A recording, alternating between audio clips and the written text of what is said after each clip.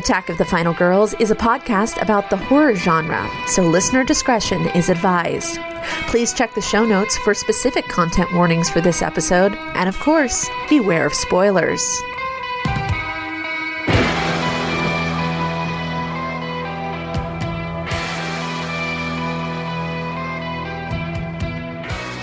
Hello, everyone, and happy holidays, Merry Festivus, whatever the hell you celebrate.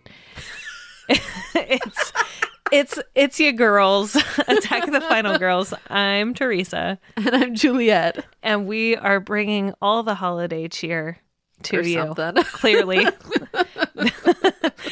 I don't know. I was like, how do I open this as a Christmas episode or as a holiday episode? And then I don't know. Like all of the holiday cheer went out. I started and then I was like, you know what?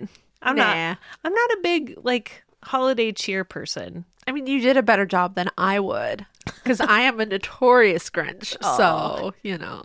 Now, you know what? Grinches are fun too.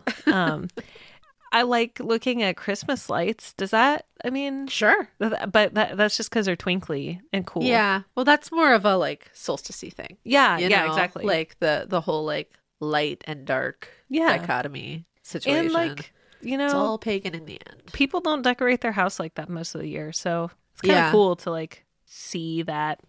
Like people actually giving a shit and putting effort into their homes. But also, like, when did the entire month of December plus a week of November become Christmas? Because I cannot even with it. Yeah, no. It's too much. It's way too much. It's like holiday worship versus like actually, you know, being about it's capitalism. Whatever. Took me 0.3 seconds to get there. Whatever holiday you celebrate, whatever religious aspect that you have, that's cool. And I appreciate that. But to like kind of co-opt that and then turn it into this like monumental buying season when in reality, like more often I see like Black Friday sales, Christmas sales, or people being like, keep Christ in Christmas. And I'm just like, barf. Yeah. Barf. Yeah. I like the time off. Sure. Appreciate that. Sure. Yeah. Yeah. There is that. Yeah. And then New Year's. Yay. I mean, in this case, this comes out the week before Christmas. Welcome to Hell Week, everyone. Have you done all your shopping? Have you baked all the things? Are you feeling stressed? It's okay. Did you get all your presents wrapped? No, because you're going to do that late Christmas Eve or really early Christmas morning. Because who does that shit ahead of time? Or you're going to throw it all in gift bags that you've been hoarding for 6 years. Yeah. And the strings are falling off. Not speaking from experience or anything. And you're just like, if you don't want that, I'll take it back. I mean, the bag, not the present. Although the present too, I mean, whatever. Sure. And then, of course, you have to decide, what are we doing on Christmas Day? Whose family are we going to visit? Who's baking what? Do you have to be the one to host? Yeah. Yeah. So, pro tip, this is what I've been doing. And honestly, it's so much better. And I'm using this platform to share it because I don't have any others. And I don't care. It's our podcast. We can do what we want. That's right. I enjoy cooking. Don't get me wrong. I like to cook. I hate dirtying dishes, but I like to cook. Yeah. What I've been doing for the past 3 years since the pandemic is I order catering ahead of time. I mean, and I just eat that on Christmas Day. So like we did, one of the local breweries had catering. That was the first year that I did it on Christmas. So the day before they distributed, like you could buy meals ahead of time. And I did that. And then the following year I did catering again. And then I've just continued doing it since then. And as much as I love to cook, the ability to just heat a bunch of stuff up. Yeah. And then serve it and be like, wow, that was really good. And then not have 60 kajillion leftovers and a bunch of dirty dishes is friggin' awesome. and honestly, it makes everything more enjoyable because I'm not stressed out for the entire like 2 days before. Yeah. And the only thing that we've been doing is like baking cookies. And that is like thumbs up for me. I don't mind cooking for the holidays, actually, because I just don't insert the stress into it. I'm just like, I don't care. It'll all turn out or it won't, and we'll laugh about it. Yeah. It's just a meal. There are no stakes. I am confident enough in my skills not to brag that it will be halfway decent. Yeah. If not good. And if it's not, like I said, we'll just be like, well, that was hilarious that time. That didn't work out. Whatever. You know. Yeah. I don't know. It's funny because I insert so much stress and pressure in every other aspect of my life. But this, I'm just like, meh. Well, I also don't have a big extended family. So that's the other thing is like, you know, my partner, his parents and sister will come over and that's about it. Yeah. That's about as far as it goes. I don't have a super big extended family. Not anymore, especially. A couple of years ago, we got Cracker Barrel catering, which was really good. And then we did that local brewery has a carvery. So it was like ribs. That was good. We did City Barbecue one year. So pretty much anything that just like reduces that. And there's still some leftovers, but it's just like easy to just heat it up like maybe 2 hours before. And then I don't have to worry about making anything. We could just throw the like containers that it comes in away or recycle them. And it's kind of nice. I mean, the ideal holiday situation for me is all like snack food. Yes, only charcuterie boards. Yeah, like cheeses and cheese adjacent products and things that go with and on crackers. Yes. That's what I want. You want to graze. I do want to graze. So I was watching Great British Bake Off the other day and they called it a grazing board. And I was like, that's what I'm going to call it from now on. It's a grazing board. I have heard this a couple of times. Yes, I think it was that episode of Bake Off actually that I watched too. Yeah. Yeah. Grazing board is better. That's the perfect name for it. That really it is because then you don't feel like you have to like sit and pound the whole thing. Yeah. Like you can graze over time. You can come back to it multiple times. You know, the cheese, when it gets like warm over time, it tastes a little different. So, yeah. I agree with that. You could even like amplify that into Christmas grazing board where you have like maybe little sweet stuff like little pieces of gingerbread or like add some cranberries to that. Cranberries. You could definitely like kind of like tweak it a little bit. I mean, really, what is Christmas dinner without like taking only little bits of like all the sides? Oh yeah. Well, I mean, the sides are the best part of any meal. Truly. We're coming off of Thanksgiving and it's like I am team side. Like maybe just have a sides grazing board. Yeah. Where it's just like two bites of like each of the. Yeah. Yeah. Everything's fried. I'm just like hungry. I know. And we have completely gone off the rails. Yeah. Have we even said what movie we're doing? No, we haven't. We've been getting there with our talk about how we have no Christmas cheer. We're getting you ramped up for the holidays, you see. And for the movies that you should and should not watch for the holiday season. And if It's a Wonderful Life is a part of your Christmas repertoire of movies that you have to watch, which it's not in mine. Actually, I know the story of It's a Wonderful Life. I've never seen it. I've never actually seen it. Okay. I only watched Miracle on 54th Street like 3 years ago. Street. Whatever. 54th, 34th, Times Square, you know, whatever. Who cares? Yeah. Whatever street it is. Yeah, I only watched that like 3 years ago. For the first time ever. Okay. So I had never seen it before then. I just like don't really watch Christmas movies. So yeah, same. Unless they're funny. Like I'll watch Elf. I don't like Elf. Okay, that's fair. It's too cheery. Is it, I was going to say, is it too cheery or is it Will Ferrell being too cheery? It's both. Okay, that's fair. It's both. It's just too much. The movie we are covering today is It's a Wonderful Knife. Yes. Which just came out this year. 2023 release. It had a brief theatrical run in mid-November, but debuted on Shudder on December 1st. So this is like new in the holiday horror genre, which is exciting. We've seen kind of a resurgence of holiday horror films over the past couple of years, and this is a new installment for this year. So my It's a Wonderful Life thing is that I have seen it. I recognize it as being a part of canon cinema, and I hate it. Oh, okay. I hate it so much that a friend and I, many years ago, hello, Joe G, if you're listening. Hi, Joe G. We wrote a script about how much I hated It's a Wonderful Life. I hate it. I hate it so much. I recognize it as a great work. I hate the movie a lot. Okay, so here's my thing. I don't get down on sad movies. I just don't watch sad movies. Like, I understand that there are movies out there that are sad that are incredible. Saving Private Ryan, Schindler's List, Sure, Pursuit of Happiness, all incredible movies. all like super highly lauded. I don't get down on sad movies. I don't like to be sad after I watch a movie. Sure. Like happy sad is one thing, and I could do that, but I don't like to watch people suffer. I liked Miracle on 34th Street, actually. Yeah. I thought it was pretty clever. It's a Wonderful Life, though, is one of those movies that's like, it's gonna bum me out, and I sit with those bummed out feelings for so long that I just have to avoid movies like that. So my problem with the movie, and like at its core, I do like that it's a movie made in like 1940 something that is like straight up like, hey, capitalism is evil.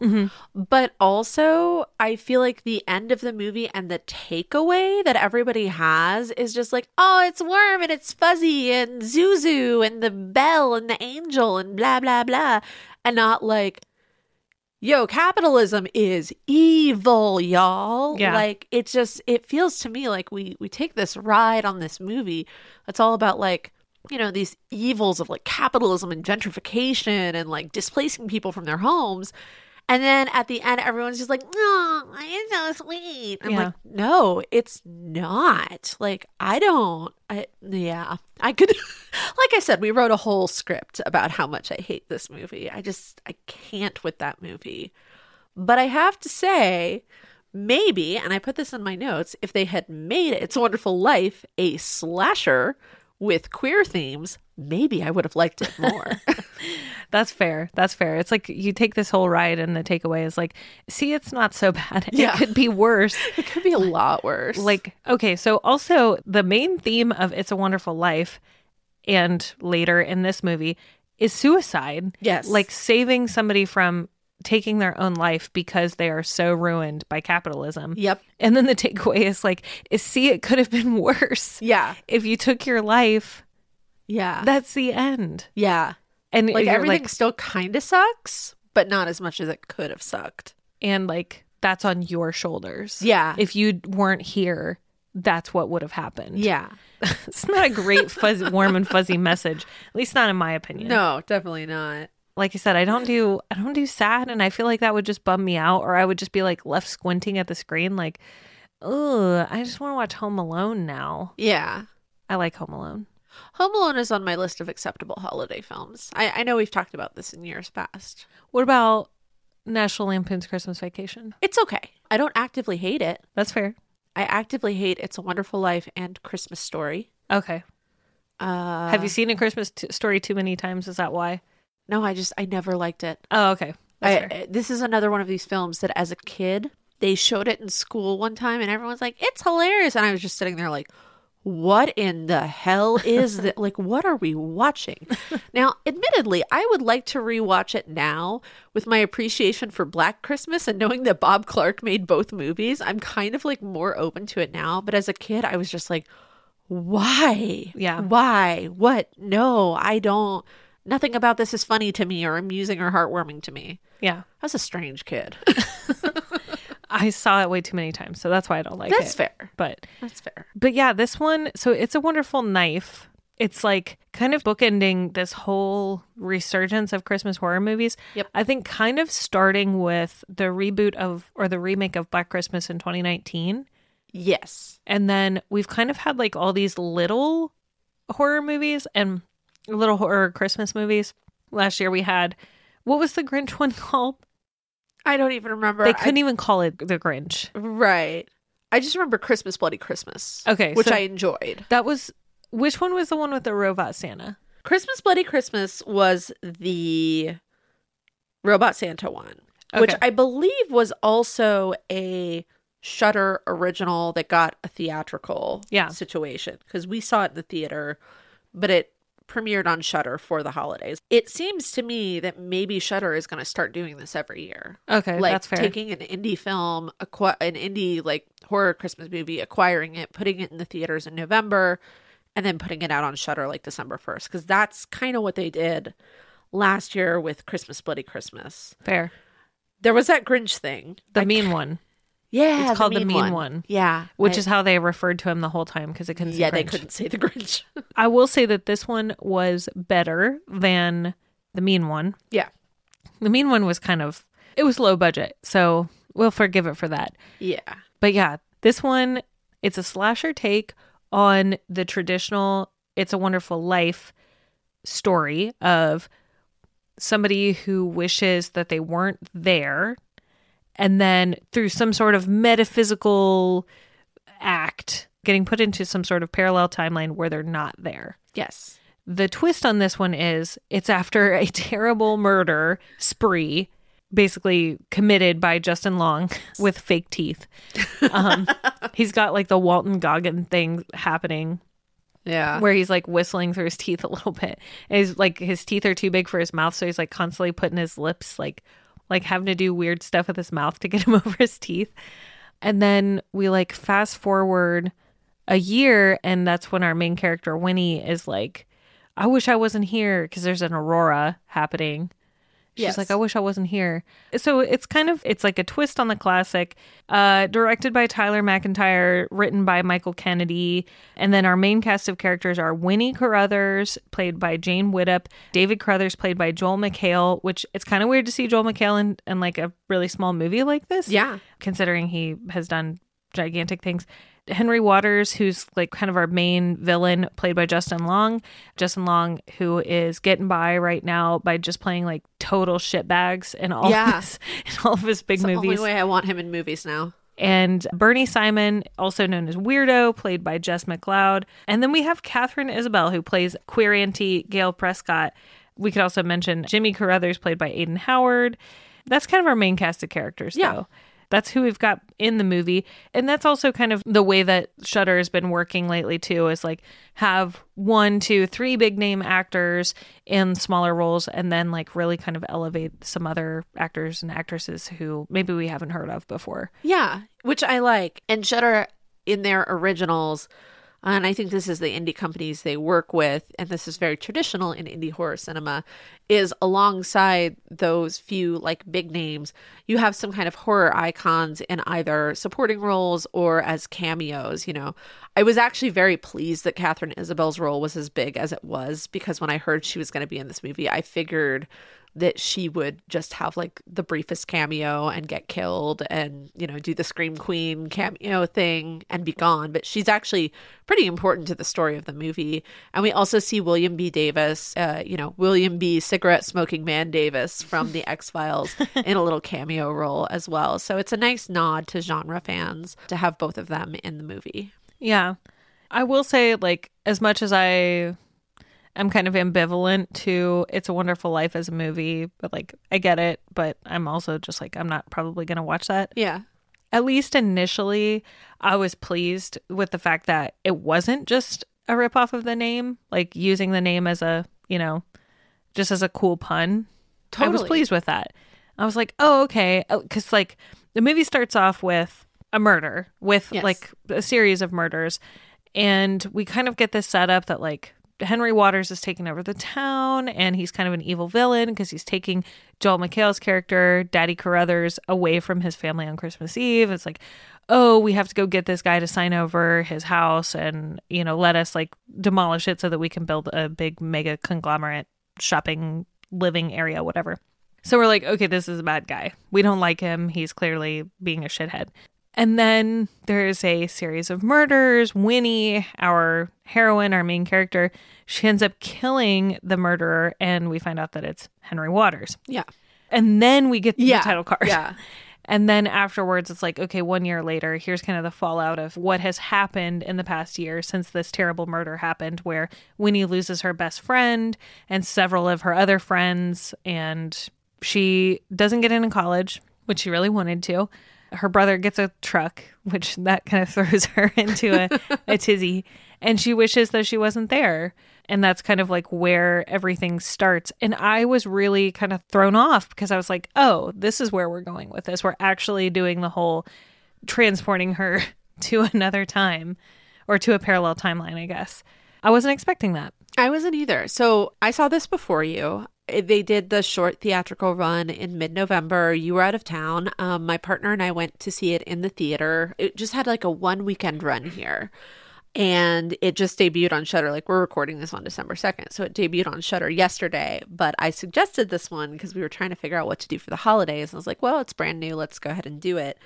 And I have to say, that was like a very pleasant surprise for both of us in the theater is that I thought, even when they did the 1 year later thing, like after the title card comes up, I thought, oh, now it's going to be the thing that the killer is back, but we killed the killer. So who, like, very traditional, like, slasher style, you know, like the Scream franchise, you know, thrives on this format of like, the killer's back, but we killed the killer. Who could the killer be this time? You know, I thought we were going to go a straight up holiday slasher route, which would have been fine. Like, no lie, that would have been fine. But when they leaned into the It's a Wonderful Life thing, even though I don't like It's a Wonderful Life, I was like, all right, props to you all for like really taking this on and not just making it a clever pun of a name. Like, I appreciate the effort to do that in horror, especially because it's such a beloved film, to really just say, okay, let's see how we can take this premise and put it into the horror genre. You know, the whole like 1 year later revenge thing is totally in this year, because not only did they do that with this movie, they also did it with Thanksgiving. Yep. Which I would say like Thanksgiving definitely got a wider release than this movie did. Absolutely. Yes. Although like It's a Wonderful Knife veers off very quickly into something that's totally not Thanksgiving.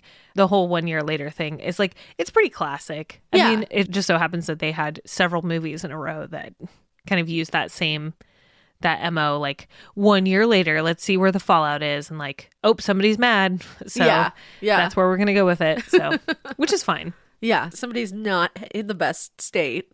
Yeah, right, exactly. I will also say that everybody is gay in this family. Yep. Yeah. Everybody's queer or gay. Like Jimmy, the big quarterback brother guy, he's straight up gay. Yeah. The aunt, played by Catherine Isabel, is gay Yep. and is married. And then you get some like little indications that Winnie might be queer too, kind of early in the movie. And then later, like fully, she's definitely at least bisexual. Yeah. Yeah. Maybe like, you know, that late end of high school kind of awareness of like, oh man, guys kind of suck. And like, maybe I'll date a woman for a little while. And then, you know, being like, oh, okay, this is great. This is definitely a big queer, gay as hell Christmas movie. Yeah. Christmas horror movie. Because we don't really get a lot of those. Like, I mean, there's some queer representation in a lot of movies now, but we didn't really get a lot of specifically out gay Christmas horror movies. That's a pretty small niche of movies. You know, one of the things I actually really like about this movie, even though it's like nodding to something I don't like, is that I like how in the scenes where things are happy, like, and are supposed to be like this very happy Christmas, they really shoot it and style it to look like a Hallmark movie. Mm-hmm. And I like that they did that, because it is referencing something that's so like culturally familiar to all of us now, whether you love it, whether you hate it, whatever. But they're also like inserting horror into it and inserting queerness into it, which has been one of like the big debates around the whole like Hallmark, Lifetime, whatever that other, the freaking Candace Cameron one is that refuses to have queer people at all, even as like the gay best friend. I don't even know what that is. Yeah, it was a whole thing for a hot minute. She's got her own weird anti-queer Hallmarky channel. Oh. Because at least I guess Hallmark will allegedly have like, you know, gay best friend. Acknowledge that gay people exist, you know, that queer people exist. Yeah. And that's apparently too much for the Camerons. But I have no idea what that even is, and I'm glad. Yeah, you should be. I read an article about it a while ago, and it seemed like not great. Oh, okay. Yeah. Who is Candace Cameron? I don't even know who that is. DJ from Full House. Oh, yeah. Okay, yeah, she's a big shithead. Yeah, I knew about that. Sister to Kirk Cameron. I didn't know that they were siblings. Yes. Okay, yes. well, that makes also a big shithead. So much more sense. Yes. Okay. Yeah.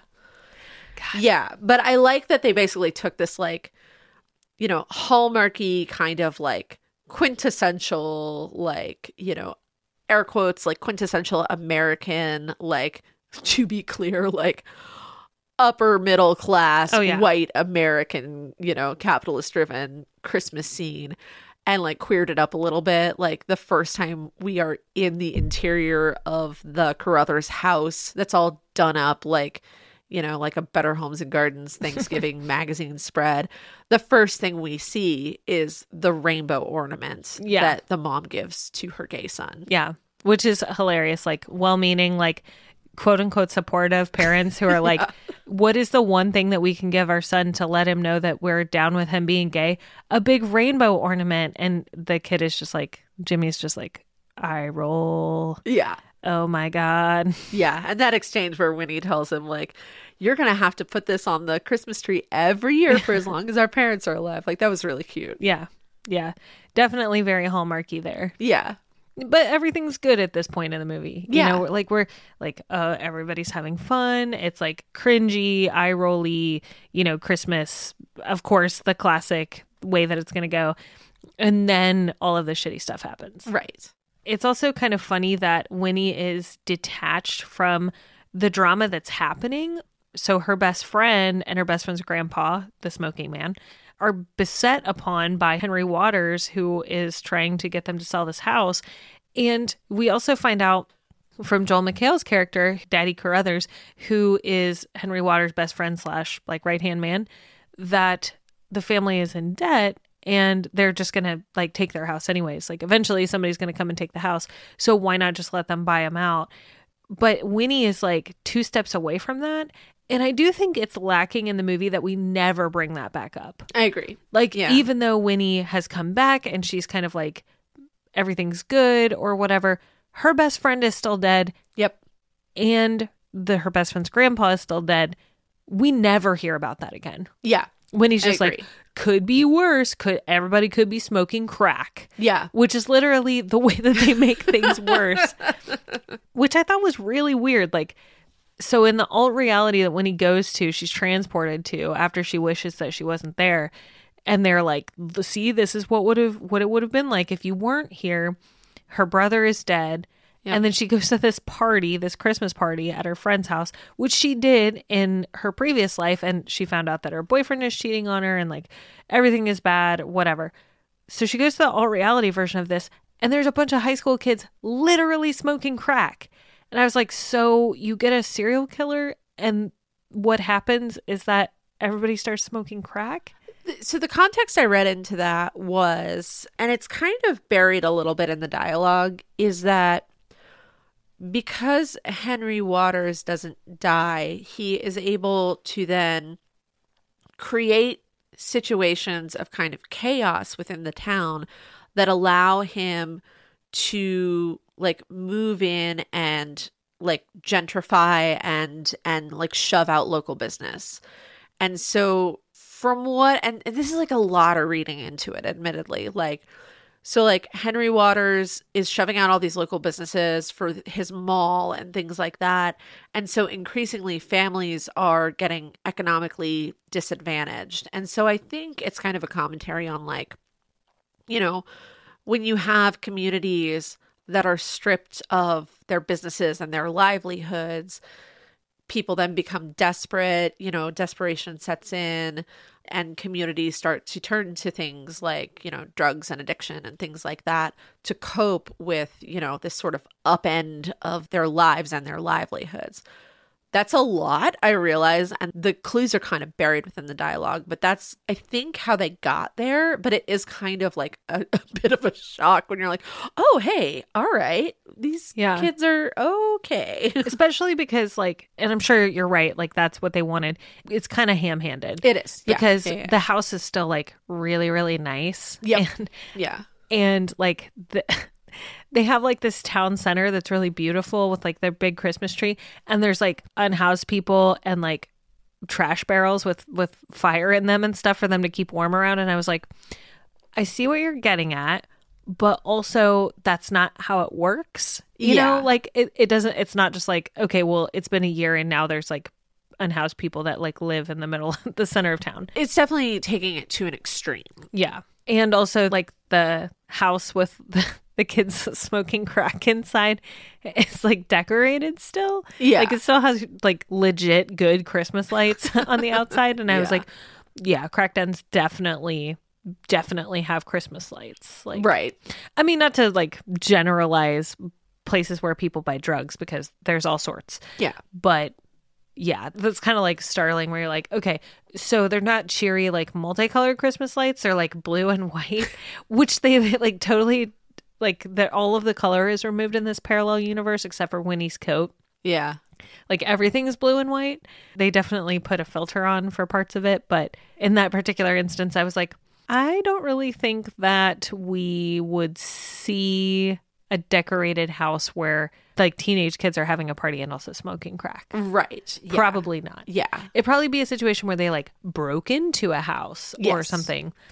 Obviously, I'm generalizing and really going off on the rails on this, but that was like really a very striking, weird thing to me. Yeah. That's totally fair. Yeah. But it was realistically awkward Christmas parties in both the previous time and also the parallel time. Yes.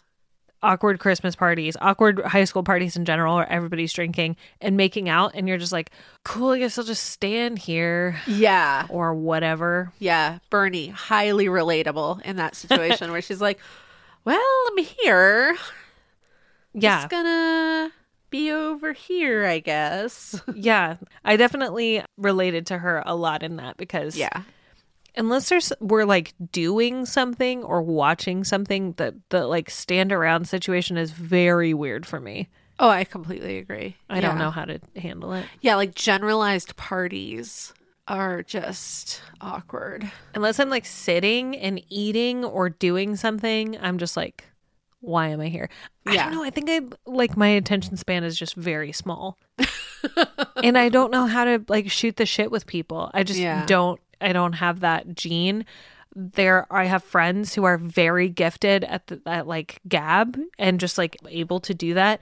And I am 100% not. And I'm just like, I'll just like drink 3 gallons of water while you stand there and talk. That's what I do. Like if I'm feeling awkward, I will just drink. Yeah. Just constantly. Yeah. And then I'm like, well, now I have to pee. So that was good. So when you're like, oh, I hope that this house has a pet. Yes, exactly. Or like a book I can read or a place where I can hide, or maybe I'll just stay for only 15 minutes and then leave immediately afterwards. Like, is there a room where somebody's at least like playing video games or has a movie on? Yeah, like if I can watch something, then I don't feel so weird. Yeah. Recently, I went to this like annual Christmas party that happens at the place I used to work. It's always the day before Thanksgiving, that Wednesday. And they go to this local bar and everybody goes. It's not really a sanctioned company holiday, but I just went to like see some people I haven't seen in a while. Yeah. And a friend of mine that I still keep in touch with was there. And he's the one that like, he can bullshit for hours. Like he can just chat at you and not say anything.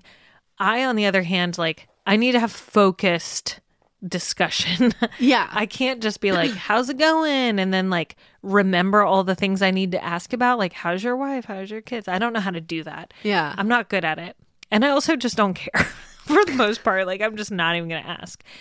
So I just like played wingman to him, like, and just listened to him kind of talk to other people. And I was like, okay, but I can't participate in it. I'm just like sipping my water, like, cool. Yeah. Like, good to see you too. I'm always like having to fight the urge. Like, have any of you read this very obscure horror adjacent book that I'm currently reading? It's great. Let me tell you about it. Or like this weird smutty romance novel. Have you read Ice Planet Barbarians? Let's talk about it. Or like ask them some weird and like really specific, like potentially uncomfortable question. Yeah. Like, at what age did you realize that you were going to die? And then like, you know, then they like their eyes get big and they're like, cool. We were just talking about like going on vacation, but that's cool. AKA, don't invite me to your parties. I would rather stay at home because I don't know how to social unless it's with people like that I'm really close to. Yeah. In which case, like, we all kind of know our party, the way that we handle parties. Yeah. So we don't expect people to just like stand around. Typically we like, we'll put a movie on so that people who want a movie can do that. Or we'll play those Jackbox games on the PlayStation. Oh yeah, yeah, That's fun. yeah. That's like the structured time that I need. These parties in this movie are not like that. No, it's anarchy. No, people just like making out. It's like, no wonder people are freaking making out on your couch. It's because they don't have shit else to do. Yeah. And they're drunk. Where are the activities? Yeah. And of course, they're teenagers, so their raging hormones are going to make them like latch onto whoever's close. Making out is the activity, apparently. Exactly. I need some like board games. Where's the board game station? Yeah. Where are the grazing boards? I would Yes. like to know. This party looks awful.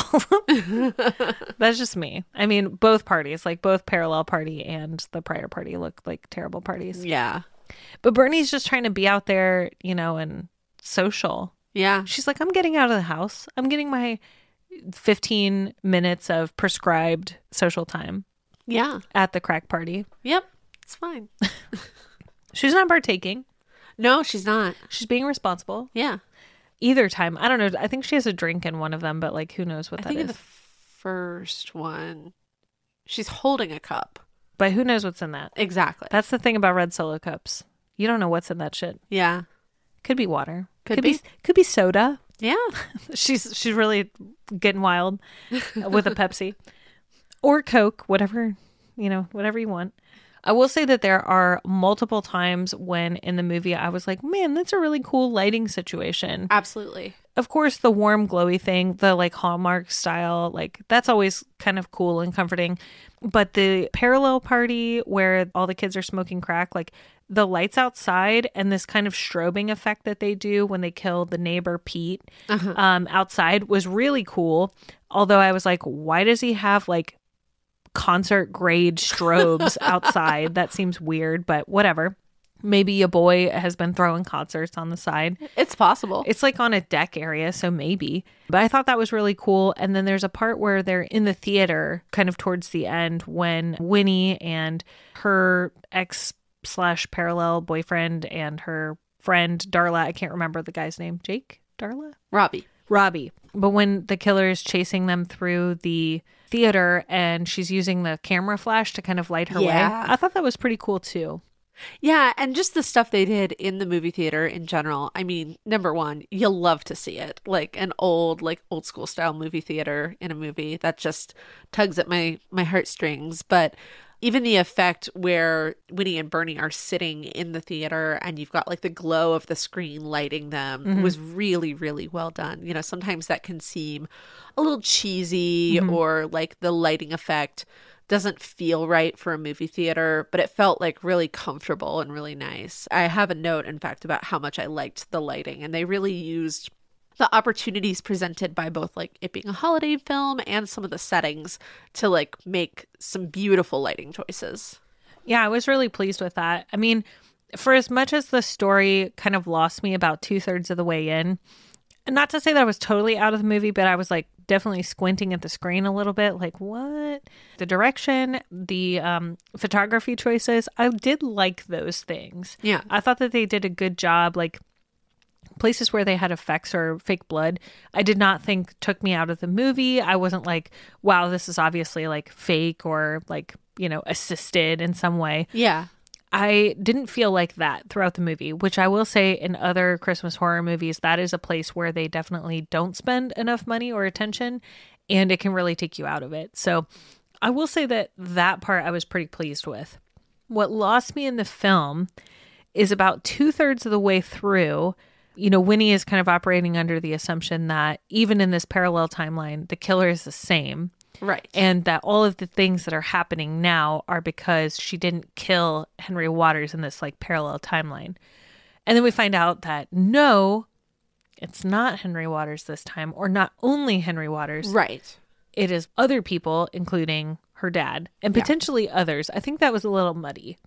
That like maybe they were making other people do it. I think it was implied that Buck, the sheriff, was also at least covering. Yeah, oh, he's definitely covering. But Yeah. I think it was implied that he would also have to be killing people. Right. And that way, like, there's more coverage. It's like less, Yeah. you know, in terms of an alibi, which is always a thing in slasher movies like this. Like, well, who had an alibi? Who was in the house? You know? Right. Like, it was kind of a twist. And then we pushed it even further, though, where like later Henry is like maybe potentially actually an angel and he has these people under mind control somehow. Yeah, that part gets a little vague. Yeah. It was weird because like that is not a thing in It's a Wonderful Life. Like, No. there's no weird mind control situations. No. And the other thing that I wish they had, it would have taken maybe one more line of dialogue to explain it. Gail believes Winnie. Mm-hmm. You know, it takes some convincing at first, but she ultimately believes and trusts her. And I wish we understood a little more about why. You know, Same. I have in my notes, I was like, is it just like queer auntie powers that like enable her to sort of see the truth of this? Like one line could have done it. And I just wish that had been in there, because she proves to be like a great ally in this. But I just wish we knew a little more about like what switched her to trusting Winnie. Yeah, exactly. Like, that was a bit of a stretch where we're like, okay, cool, she's down with everything just because Winnie was able to like name off a random fact about her, about like her ass getting frozen to the ground for some reason. Yeah. Because she's wearing a weird thong. There were some parts where you like have to make this big leap and you're like, okay, all right, like, don't know if we quite got there, but I guess we'll just keep going for the sake of this movie. Yeah. And I think that the story bogged itself down. Like, we ended up getting a little bit too complicated. Yeah. Like, it's one thing to, you know, like, model yourself after It's a Wonderful Life and do the whole, like, okay, she's able to see what the town would be like if she wasn't there and all this stuff, which is fine. You have to suspend your disbelief because obviously, like, It's a Wonderful Life is operating off of an angel. Yes. You know? So you're like, okay, Completely cool. different circumstance. Like, it's, you know, the Christmas magic or whatever. So, okay, cool. We get to that point. We can suspend our disbelief because we're doing that already in this movie that it's modeling itself after. But then while we get to the end where it's like he has people under mind control, like potentially also Daddy Carruthers is like under mind control. Yeah. And being controlled. Like, they were saying like the death of Jimmy, which was Henry Waters, broke David Carruthers. But this guy's also supposed to be his best friend. Yeah. And he's also committing murders. But does he or does he not know that Henry Waters is the one who killed his kid? Because if he did, do you think he would still be doing this? Yeah, that part is confusing to me. One of the things I both like about this movie and wish they had done more with is the way that they play with the idea of grief. Mm-hmm. Like, I really actually like in the beginning Winnie's kind of exasperation and everything going back to normal 1 year later. You know, you have this family that's kind of trying to just move on, and she's like, yo, I'm still in it. Like, I'm still hurting here. Like, I went through this trauma. My friend and her grandpa, who are part of their family, are gone. And also, like, I did this thing and I'm not feeling right about it. Like, I like that. Mm-hmm. They kind of get there with the father too, or they try to, but that part was never fully fleshed out. It's like you get hints in this movie of like grief and grief around the holidays and like the ways it messes with you, but they never fully realize it. And the part with the father is so complicated. Yeah. And I wish that had been a little clearer, because we get hints of just like how damaged he is by the death of his son. But because there are these like confusing things about his relationship with Henry Waters, it's like we never get to kind of fully experience that. Yeah, I was a little disappointed by that. Yeah. Like, grief hinges so heavy in parts of this movie, but either they don't go the whole way through it, or they're like, see, it's important right here, and then literally never talk about it ever again. Yeah. And you're like, oh, okay, that feels weird, like stunted, you know? A little bit, yeah. I would agree. The way that we handled grief, they use it as like a touch point, but then they never like fully resolve it in a way that's believable. Yeah. Where like, okay, so here's the other thing I thought. So they're saying when they're in the movie theater, Winnie's like, okay, the death of my brother broke my dad and allowed him to be controlled by this Henry Waters dude. But he doesn't have the blue glowy eyes. So we're like, is this like a real life control, or is this like a mind control like the other people? So was Henry Waters able to do that with the other people because he stole their livelihood? And so they're like able or susceptible to the mind control because they're also grieving? Right. but that is totally a stretch. Like, Yeah. Yeah. You're it's not absolutely right. implicit in any stretch of the imagination. Yeah. So, like, maybe we could read into it like that, but also maybe just Henry as like some sort of supernatural being. Like, he's the angel somehow. Maybe. Well, I mean, his wife says like he's an angel, Yeah. but also a weird part is like when we're getting to that climax, when we're getting to the conclusion, Henry's telling people whether or not they're naughty or nice, which I thought was very strange because Santa has come into this movie not at all Yeah. through the rest Which of it. I kind of appreciate. That's fair. Yeah.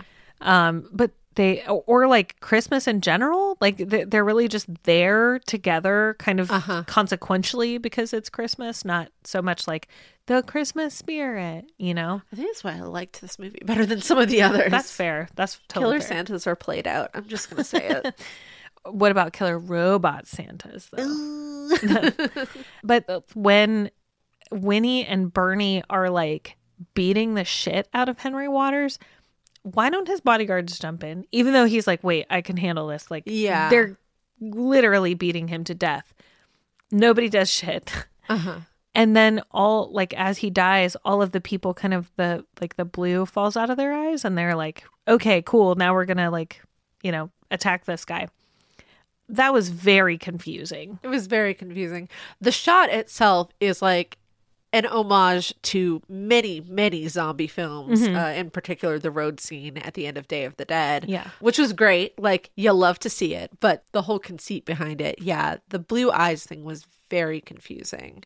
I know. I was like, okay, so we're like doing some sort of like weird mind control because they are mind controlled. Yeah.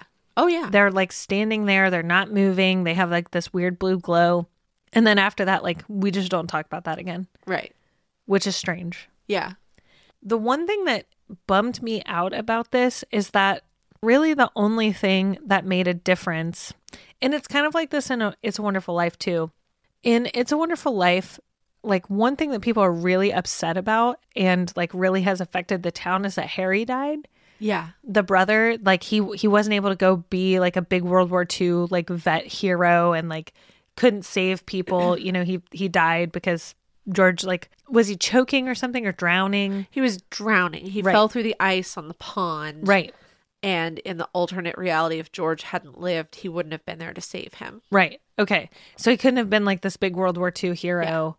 So in this one, it's Jimmy who's kind of in that same role, Winnie's brother, because Jimmy is dead. His dad is susceptible to all this shit that Henry's doing. And then we go from there. But it kind of bummed me out where I was like, wow, they really put a lot, because in the reality, one of the reasons why Winnie was so upset is because Jimmy gets a truck for Christmas, even though it's like quote unquote both of theirs. Like, what the hell does she need with a giant lifted F-250? Like, she's not going to use that. No. It's little Winnie. She probably needs a bicycle. Like, she looks like she would be biking around. But he gets a truck and she gets a tracksuit, a weird pink tracksuit, which luckily she didn't have to wear the whole time in the alternate reality. Yeah, thank goodness. I was just like, this is weird. Like, all of this bad stuff is happening because Jimmy died. Yeah. Like, that's why David or Daddy Carruthers, I can't remember if his first name is David, so I'm just going to call him Daddy Carruthers still. that works. Is that why? Like, all this stuff hinges on Jimmy dying? Like, it just kind of underscores the, like, difference in the way that the two of them are treated, and that bummed me out. Yeah, I completely agree. Because even when she came back, like, it's still all fucked up. Yeah. It's just like, well, he's still the golden child. That still doesn't make me feel good. Yeah. But I think the one hint that we get is at the beginning about the fallout from that is at the party at the very beginning. They're talking about how Winnie is applying to NYU. She wants to go to New York, be a photographer.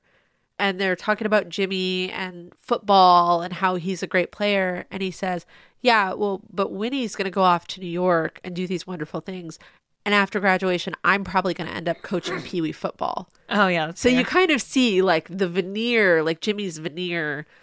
It's kind of that small town versus big town thing. You know, like he might be a small town hero, but ultimately we kind of know from the very start that like Winnie is going to have a trajectory beyond this tiny community. Even if it's not at NYU. Even if it's not at NYU. Because she didn't get into NYU. Right. But Bernie is going to New York, so maybe they're going to U-Haul it up and oh yeah, go to New they're York. definitely destined for a U-Haul trip to Yeah. That is the other thing that really bugged me about the end is that, like, just like in It's a Wonderful Life, it ends up being a story about suicide, but we don't find that out until it's really late in the game. Yeah. So it kind of like pulls the punch a little bit. Like if we had seen times, because the people in this town treat Bernie terribly. They call her weirdo. Yeah. Like everybody calls her weirdo. But about 2/3 of the way into the movie and where it kind of lost me, Bernie's like, oh yeah, no, this was going to be my last Christmas. Yeah. And you're like, what? Wait a second. Hang on. What? So she's like, no, you're the angel. I'm not your angel. Yeah. You are my angel. And I was like, okay. And then magically, when Winnie gets back to her reality after murdering Henry Waters, which is what they thought they needed to do in the first place, Yep. Bernie knows all of the things that have happened and it's just like, cool. Okay, cool. Yeah. We still don't find out exactly what's going on with Bernie's mom either, but Yeah, it seems like Bernie's mom is just absent. it's like a foil just so that Bernie could punch Henry Waters and like there's a reason for it. Yeah. Because outside of that, there is no reason. Yeah. There is no reason for her mom to have a story at all whatsoever. Yeah, exactly. So that part lost me a little bit where I was like, oh, okay, Bernie knows everything that happened. She knows that her girlfriend has murdered now 2 separate men, which like they deserved it. Like obviously she was trying to help. But it got like about 2/3 of the way through the movie, it got like real muddied. I feel like there was a message in there, but it got way watered down with like a lot of weird stuff. And I think that that's why people kind of lost it. Yeah. They lost the thread of what we were supposed to be taking from the movie. I know I did. Yeah. Yeah. That's totally fair. There were parts that were really good and like good takeaways. And at its core, I was with it, but the ending lost me. Yeah. That's totally fair. Having said all that, we don't really get Oscar-worthy movies out of Christmas horror movies most of the time. Not. So even though I kind of, like jumped on it a little bit at the end, it's still worth watching. It is. Yeah. And it's one that to me is fun enough that I don't mind like adding it to like a rotation of holiday horror movies. And what I like about it is even though the story gets really muddy and turns into a bit of a mess at the end, they tried to tell a story the whole time. Because as we were saying when we got done watching it, the thing that tends to irritate me a little bit about holiday-themed slashers in particular is sometimes, and this happens with all slashers, but in particular it stands out with the holiday-themed ones, they set up the premise, and then about a quarter to a halfway through the film, it's just anarchy. Yeah. And it's just themed kills the whole time. And there's no story like propelling, kill to kill, or there's no quest for the character beyond survival or anything like that. And the worst of those just turns into kind of a hot mess, Right. where it's just like red and green themed, I said Santa killers are played out, someone in a Santa suit chasing someone, red and green, anarchy, kill, kill, kill. And again, like that's a movie, that's an experience, but I like it when there is a conscious effort to have a story propelling us forward. And I appreciated that, flawed as it was about this movie, that there really was a story at its core trying to move the thing forward. And there was a bit of a mystery to unravel and something that we and our character were moving toward, or trying to get to, rather than just anarchy. That's fair. Yeah, that's fair. Yeah, so I would say definitely see it at least once. Yeah. It's streaming right now on Shudder, so it's perfect time to go and watch it. And maybe you'll add it into your Christmas horror movie holiday plans. I mean, let us never forget that Silent Night, Deadly Night and Silent Night, Deadly Night 2 barely make sense. But they're iconic. That's true. Very true. Very true.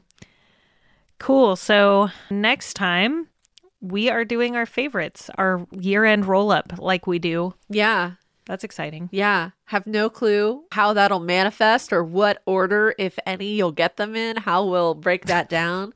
Dude, I don't even remember what movies I have even watched this year.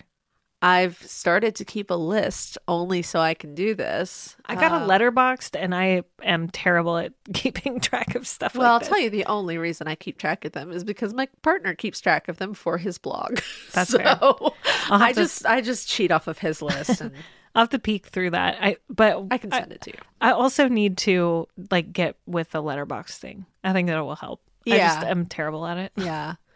Well, you'll get them in some way, shape, or form. We'll talk about our favorites. We kind of do it differently every year, kind of depending on what our overlaps are on our lists and all of that. But that'll be on New Year's Day. Woo! Woohoo! Happy 2024.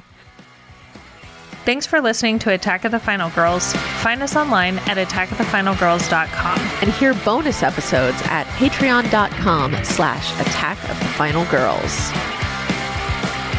We are Attack of the Final Girls on Instagram and TikTok. Our theme music is by House Ghost and is available on Rad Girlfriend Records. Be sure to subscribe on your favorite podcasting app so you don't miss an episode, and rate and review on Apple Podcasts so more people can find the show. I'm Juliet. And I'm Teresa. Until next time, stay scary.